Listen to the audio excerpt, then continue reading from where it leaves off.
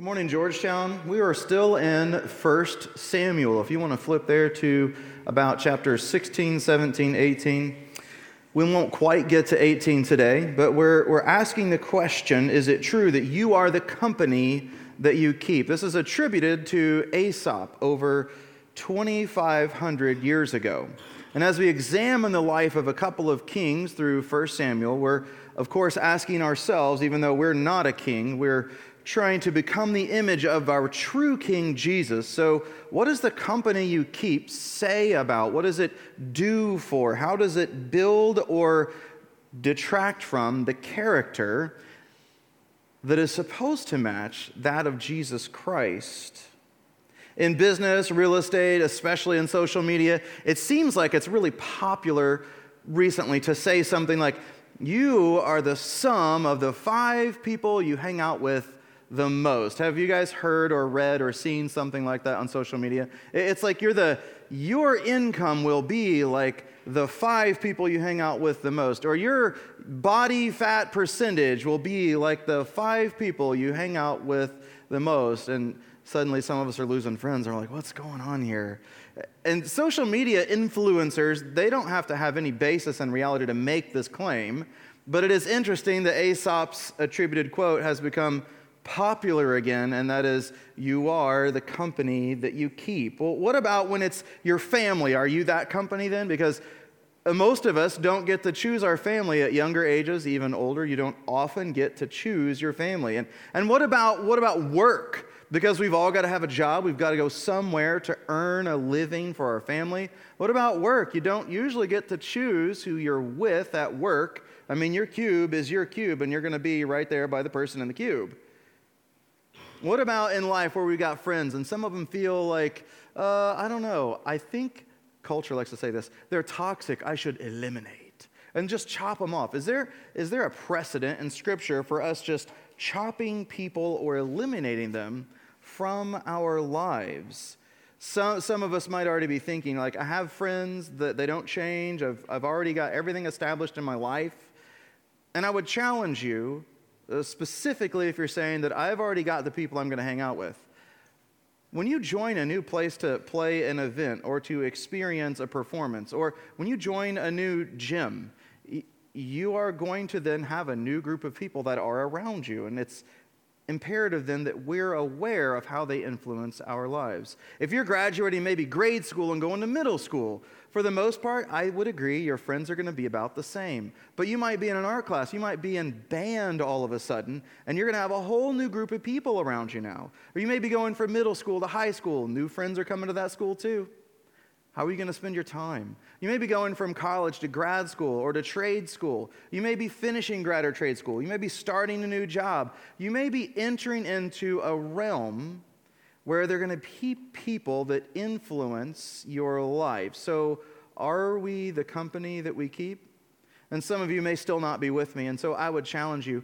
Imagine the kids this summer that are going to go to Dubs or Move or Mix or VBS or camp or even our mission trip, and just for 1 week, they're going to be with a new group of people. Although some people they went with, they're also going to be with new people. Where in your life, in the next year, are you going to be with a new group of people, even if it's only for a week? Because I would suggest there are going to be times when you're going to be with some new people, even if it's only for a short time. So are we the company that we keep? I think it's important for us to continue looking at the lives of these kings and seeing how they point us to Jesus or don't, how they're the image of Jesus or the antithesis thereof, and also how can our lives be lived more in line with the values of the kingdom of God. That which our King Jesus says is of most importance. So if you're with me there in 1 Samuel, you might recall back in chapter 16 that David was anointed king over Israel, but he wasn't yet installed as or recognized as. You saw a coronation yesterday. He was recognized as the rightful king. We get a glimpse now of David's character, because if we rewind to 16, when he's being anointed, when Samuel arrives at the home of Jesse to anoint a king, He goes through how many? He goes through 7 brothers. Jesse had to sin for David to bring him in. And Samuel is reminded, I think we should remember, let's together remember verse 7, especially part B. The Lord is speaking. The Lord says, the Lord does not look at the things people look at. People look at the outward appearance, but the Lord looks at the heart. At this time in David's life, he has no control over who he hangs out with. The company he keeps is not much his choice. He's got his family, and his family is his family. Some of you can relate. You've got your family, and that's your family, and that's who you hang out with, and you don't have a big choice in it right now. It's interesting to note, Samuel arrives to anoint the king, and 7 of his brothers pass in. And this is the family situation in which David finds himself. This is a situation in which God is building the character of a man that is later called a man after God's own heart. David is among some people who don't even believe in him, his own family. So let's explore how David's early life contributes then to his character. From here, we go on further into chapter 16 of 1 Samuel, and we see that the author is telling us now, attributed to Samuel, we see that the author is now telling us Samuel is called into the service of King who? Say it if you know it. You following along? King Saul. He's called into his service first as a player of a lyre because of the spirit that's sent to torment Saul by God. So tucked into verse 18, I don't want to zoom through it, but tucked into verse 18, let's just see what is said about David. Together, let's read. I would invite you to read this with me. One of the servants answered, you read it with me, I have seen a son of Jesse of Bethlehem who knows how to play the lyre. He's a brave man and okay, I'll take it from here. He speaks well and he's a fine-looking man. I don't think he said it that way. And the Lord is with him. I don't think that he would dare say that in the court of a king like Saul. By this point, what we can know about David is known by a servant of a king. Now, how is it that a sheep herder has a reputation that has made it to the servant who serves in the court of a king? I'm not talking about the guy who presses the grapes to make the wine. I'm not talking about some guy out in a wine press in a field. I'm talking about a servant who's in the court of a king. And how is it that he knows David's reputation as a warrior, as a brave man? And these are somehow things you put on the resume when you're looking for somebody who plays the lyre? That's the job opening, lyre player, harp player. That's the job opening. And David has in the court of King Saul someone who testifies to his ability to play the lyre, but then his what? His character. We have a testament by someone else to King David, not king yet, but his character. And at this time, David he's not fighting battles. He's not fighting battles like his brothers. He's fighting for sheep. I mean, David is just shepherding a little herd out here in the field. But he's known by others as a brave man and a warrior. So let's allow ourselves some curiosity. Just imagine for a second, how did this servant come to know David?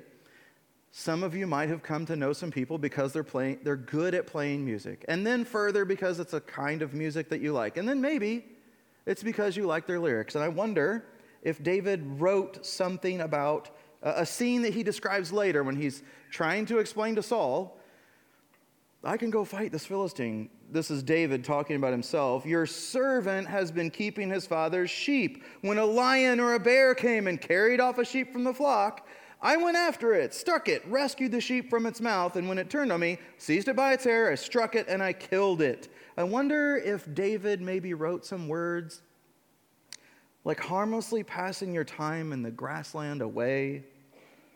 Imagine him playing the lyre. Only dimly aware of a certain unease in the air.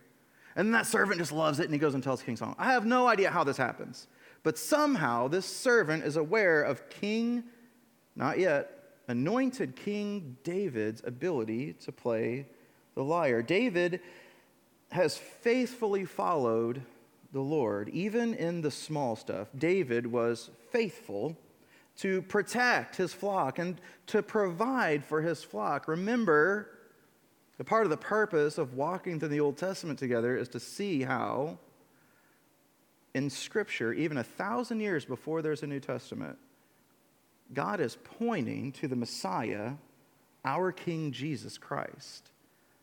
So now back to David, the only responsibility we know about that he has is to protect the flock given by his father. And what else, Georgetown? How else is he imaging Jesus? Now he's protecting the flock given by his father, and he's providing for a flock given to him by his father. And he's considered a brave warrior, a brave man. David often would then, according to his own testimony, stand between danger and his flock. He would remove his flock from danger. His flock was healthy enough to move around with him because, of course, he cared for them. So David had already shown his ability to be faithful with the stuff that, recall, the 7 other brothers were no longer doing. This was David's job. This is small fry stuff. And David was faithful. I wonder how often I miss an opportunity to be faithful in just the little bitty small things in life, little bitty small opportunities to have my character become more like the character of Jesus. But I miss it because I'm not willing to be faithful in that small thing. Imagine who is out in the wilderness observing David being faithful. I cannot imagine someone, especially if they're in the service of the king, who just has time to go watch a shepherd. I have no idea how this happens, but I know that what we can tell from the text so far is that when we're faithful in the smallest things, when we're faithful in the small things, we can develop the character like our King Jesus. When we're faithful in the small things, we can increase the opportunity that will be called up to serve our King in a new opportunity. King David, at the time, not recognized as king, but anointed still, was called upon because he could play the lyre. He was a good player. He was a brave man and a fine warrior. But remember, David's reputation didn't come about the way that other men gained a reputation in battle. All David had to battle was whatever was trying to drag his sheep off as a snack. Jesus said this, if you are faithful in the little things, well, then you can be faithful in the big things. But if you're dishonest with the little things, you won't be honest with greater responsibility. So where are we missing opportunities then to be faithful in even the smallest of things? I want to think personally, I want to think corporately about where we might be faithful in the small things and thus develop the character of a king. I think finances might be one. I think relationships. I think our physical health. And I think also walking in the Spirit, obeying Jesus. And these are just under the heading of individual or personal ways that you and I could become faithful in little things. So I remember a time when I was probably 15, maybe 14. I was not 16 yet. I could not drive. And I had learned how to mow some grass and make some money doing so. And our pastor at church, he had challenged the whole congregation with a money-back guarantee to begin giving 10% of our income, or if we're doing that already, to move it on up to whatever we felt we could trust God, because he wanted us to accept the challenge that God issues to us in Malachi. And that is to just test me in this. See if I won't throw open the floodgates of heaven, the storehouse of heaven, and bless you. This is not a gospel of prosperity, which means if you tithe, you get more money.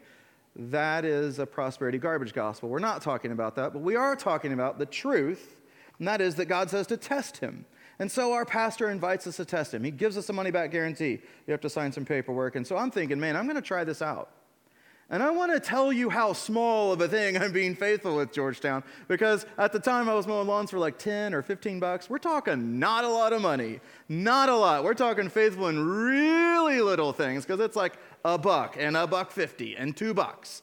And friends, I am standing before you telling you that when I was faithful in those little things, my life changed in ways I never would have imagined, because I was willing to just take a little step to try a little bit of faithfulness. And it took a money-back guarantee. So there's really nothing to brag about here, because it was a money-back guarantee that got me to think, I think I could test God at his word. I could try that out. And I tried it out. And my life was changed forever. So friends, I wonder if you and I are being faithful in our finances. Are we living in a way that supports this church and other work in God's kingdom by our willingness to give? And I am confident that some of you are saying, you have no idea how many bills I have. You're right, I don't have a clue. But I think that faithfulness could also mean making and sticking to a budget, and thereby maybe having the money then to give. So the first one, if we're talking individually, I think being faithful in our finances will develop the character like a king. I think physically is another way that we have to become more faithful, and that we can all take a small step. I remember my grandma Pat, and she was 90 years old. She's confined mostly to a chair that has a little up and down button on it. And she's in this chair, and we're all visiting her. And one of the kids says, "Why do you have cans of pumpkin pie filling by your chair?" "Oh, these are my dumbbells. Hand those to me." And Grandma starts going, 1, 2, 3. And she's 90, and she's sitting in a chair, and I'm like, I really need to be doing a little bit more. So, you can be convicted by someone who, at 90 years old, decides that it's still important for us to be faithful in small things, like even stewarding this body, this temple of the Holy Spirit. Some of you may want a pointer on this, so here's a pointer. You might want to start out with a 5-pound potato sack. You just hold it out to your sides for like a minute. Hold it out there. And then when you get real tough, move on up to 10-pound sacks. You're getting like as strong as Brad's spine now. And then you get really tough, and you move on up to 50-pound sacks. Hold it out there. Now you're as tough as Ethan's spine. And then you move on up to 100 pounds. And when you get there, add a potato. See, the point is, I was talking about bags, and then you add a potato. And guys, I'm going to tell you, First Service got it. And I don't know if that's on me or if that's on you. I don't know. Maybe there's a small step that God has been putting on your heart. And maybe my workout partner is sitting in the back right now going, "It's been 3 months, haven't seen you." They can both be true, can't they? There may be a small step that you and I have to take in becoming responsible to be faithful in the small things physically. And that's individually, as we develop our individual character that should be imaging, or like Doug said, painting a picture of. We should be walking paintings of our true King, Jesus. Another one I think that we probably have to work on is relationships. And you're still thinking, man, I don't get to pick my family. And I totally agree, you don't get to pick your family. Do you think David enjoyed tending his flocks? I think David enjoyed his family and finding out that there's a guy here to anoint a new king. And we went through the 7 brothers, and then we decided, well, maybe we should come out into the fields and find David. Do you think he enjoyed that? I'm sure some of you don't enjoy your assignment in your family, because you don't get to choose that. I wonder how it felt when David, driving camel eats out to his brothers to deliver bread, like his dad said, and to deliver cheese to the commander, probably building some goodwill. I wonder how he felt when he got there and his oldest brother assumes this about it. Listen to it's kind of a harsh rebuke from a brother. Some of you live this reality. David lived the life you're living. This is in verse 28 of chapter 17. Now Eliab, his eldest brother, heard when he spoke to the men, and Eliab's anger was kindled against David. And he said, "Why have you come down? And with whom have you left those few sheep in the wilderness? I know your presumption, the evil of your heart, for you've come down to see the battle." Some of you live in a family situation just like that. And David lived in a family situation like that. A family that didn't believe in him. A family that assumed they knew his heart. And David was still able to develop the character of a king. Maybe your parents don't care.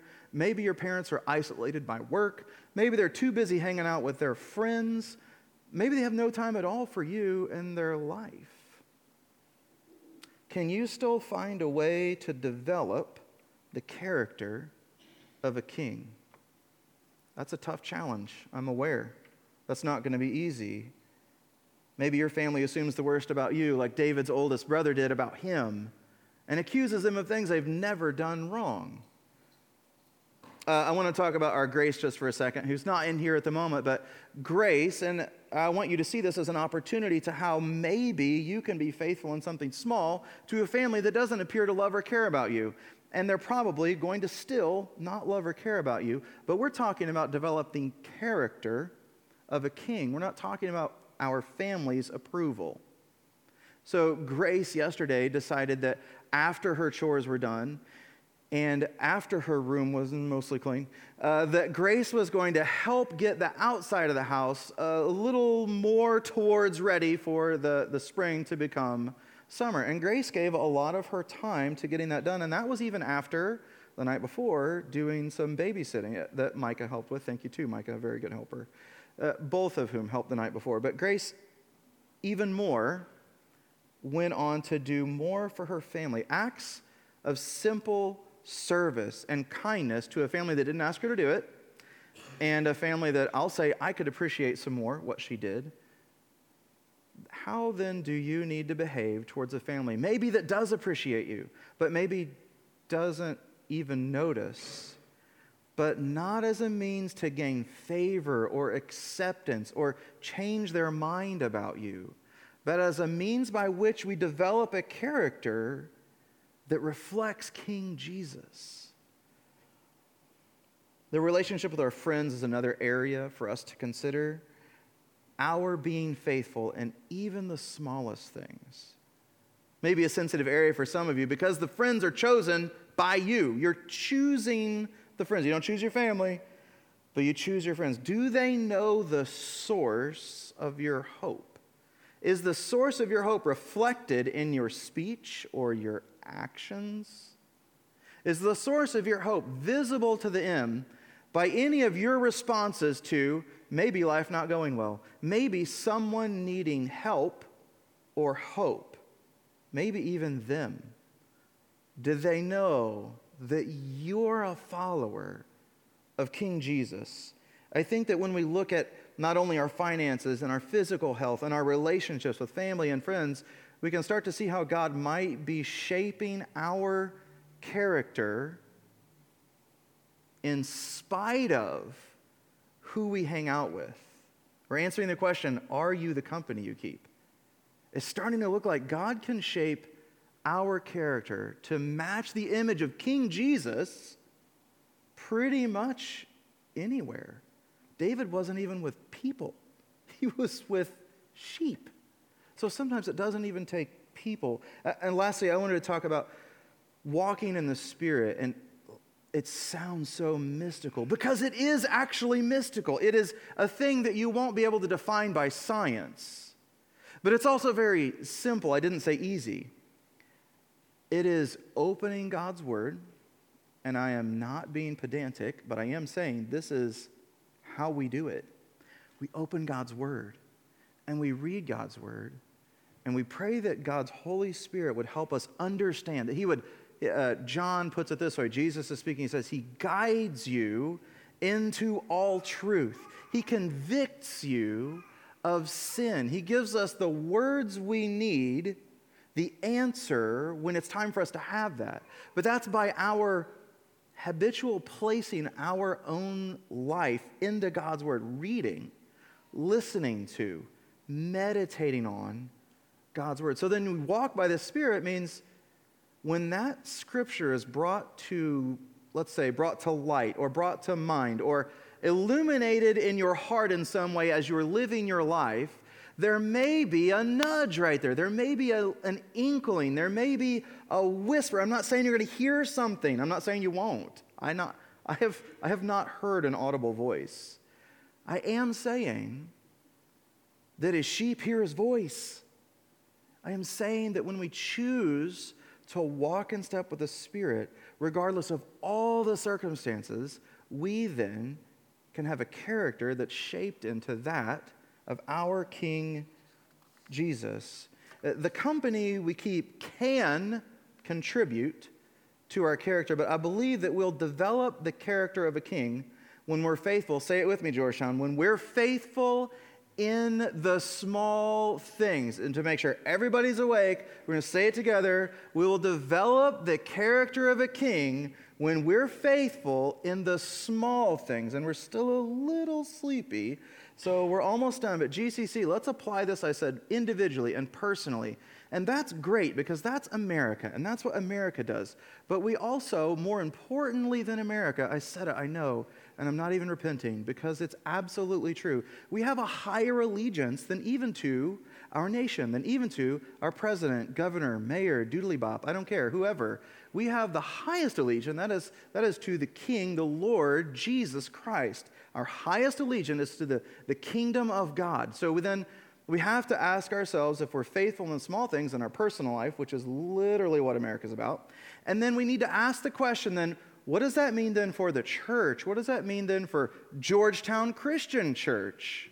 So I just had a couple of thoughts. I think when our ministry team leaders trust their ministry team members, and in the Bible you'll see it called deacons, laborers. In Georgetown we call them ministry team leaders, people who lead teams to serve the body. When our ministry team leaders trust their ministry team members, we see them allow them to take acts that build respect and trust and faithfulness. And so I have a great example, I think, because I've observed as Stephen has tried to solve this, we'll call it a technogremon. So if you're online, you know very clearly what I'm talking about. Hello online, it's great to see you. You know what I'm talking about. When you get online, you cannot see the words to the song. It is a disaster. It is impossible to fix. 500 hours of time with tech support still has not fixed it. And so Melvin put on a superhero cape last week. It was really a servant cape. But he put on this cape, and he found a fix to the problem. And because Stephen trusted Melvin, he's one of our streaming techs on the worship arts team, Melvin fixed it. Big hand for Melvin, yeah! Okay, you can't hear the people online, but they're clapping. Go Melvin, yes! We have words on the actual stream. Because a ministry team leader was willing to trust a ministry team member, and I will say, trust them a lot because they made this change 1 hour before church, which I'm glad they didn't tell me about. That's a bad idea, don't do it. But it's done, and thank you. So in your team, where can you identify something that needs to be addressed, something that you have, God gives us spiritual gifts as members of his body. By his Holy Spirit, he gives you gifts, plural. Where is it that gift is needed in the ministry team in which you're serving? And if you feel left out, I'm not on a ministry team, feel that. You belong on a ministry team. We're missing a pinky or an elbow or whatever it is that God has gifted you with. We're missing that if you're not on a team. Where is it that God has gifted you in some way that team needs? And you may not know the team right now, but it may be time for you to take a step of small faithfulness to say, where does my gift or my passion or my heart or my natural skill or ability, where does it belong? I think Rusty sometimes thinks that my skill of hammer smashing does not belong in his ministry team. And I thank Rusty that he lets me come there and hit things with a hammer. We have to try to find where our gift is going to fit into a ministry team. Another place I think this could be really important. You might want to call it an elective leader in your life situation. Maybe it's a life group leader. But in whichever one of those instances that you may find yourself connected to the body of Christ and under the discipleship of a person who's journeying in their maturity in Christ, just like you and I, I wonder if maybe you could say something like, hey, you know what? We haven't eaten food in a long time. Looks like it's been about 8 weeks, old man Melton. I think we need to have a pitch-in. And that's great. It's a good idea. But here's where you're involved. You say, I would like to organize a pitch-in. You can take a small step of faithfulness, also get more food. And you should bring fruit so that we can be healthy. So that's one way. Maybe an elective, you want to organize a pitch-in in your class. Maybe you want to organize a Jeff Weathers-style notebook of keeping track of the prayers that are being answered by God and the requests that we're presenting to Him and trusting Him to fulfill in whatever His will is. Maybe it's the same in your life group. There needs to be someone taking account of God's faithfulness. I'm not sure what it looks like for you, whether it's a life group, a ministry team, an elective, but we're collectively going to grow up into maturity. Paul says into unity, even into Christ the head, when he's writing to the Ephesian church. He believes that by our exercising of the gifts that the Lord has given us, that we're going to grow in a corporate character that is like King Jesus. But if you're holding on to that gift He's given you, how then are we imaging? How then are we reflecting? How then are we missing colors of the painting of Jesus we're supposed to reflect to our community and then to one another? Dads and moms, we're going to become intensely practical. Dads and moms, how many of our kids have an opportunity to protect and provide at home? And I'm talking about like Lydia-sized kids, like Samuel-sized, Maddie-sized, little people. Are they washing and drying some towels maybe? Do not, for the love of God, ask them to fold a fitted sheet. Unless you have got like $1,000 for therapy, do not do that to your children. It's child abuse. Give them towels. Give them towels, okay? Maybe you buy your kids expensive clothes and you don't want them to run the colors or blah-da-dee-da-lah, whatever. Give them towels. They can wash it and dry it and fold it. And then advance them in their careers of being responsible young adults. If they fed the fish and they pulled the weed, maybe they could feed the dog and fold the towel. And maybe, parents, it's time for you to say, like, you know, Mom's cooked like 4 meals this week and I've cooked 3 and Mom's pulling it and I'm pulling it and you're not pulling nothing but a freaking like little game controller out and losing your mind and melting your brain. And maybe it's time for your kids to make some spaghetti. Maybe. Oh, amen. No, you don't want spaghetti. That's okay. Maybe it's time that we trust our kids. I want to be really clear. I said a lot of times when I was young, I was a slow learner, I would say, come in the house and say these terrible words, I'm bored.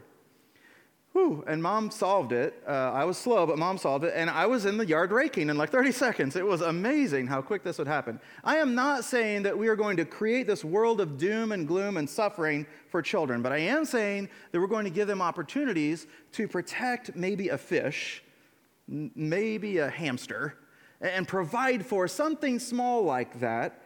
But then eventually, maybe make some spaghetti and fold some towels, and maybe you can make tacos for the family tonight. But in what way are we then allowing our children to, as we are becoming faithful to reflect the image of Jesus, allow them also to become faithful in small things within our home? I have this great image of when I was probably 9. Our next door neighbor said, "Can you mow my lawn? I'll pay you." Cha-ching! I am so ready. Dad, you got to teach me how to mow.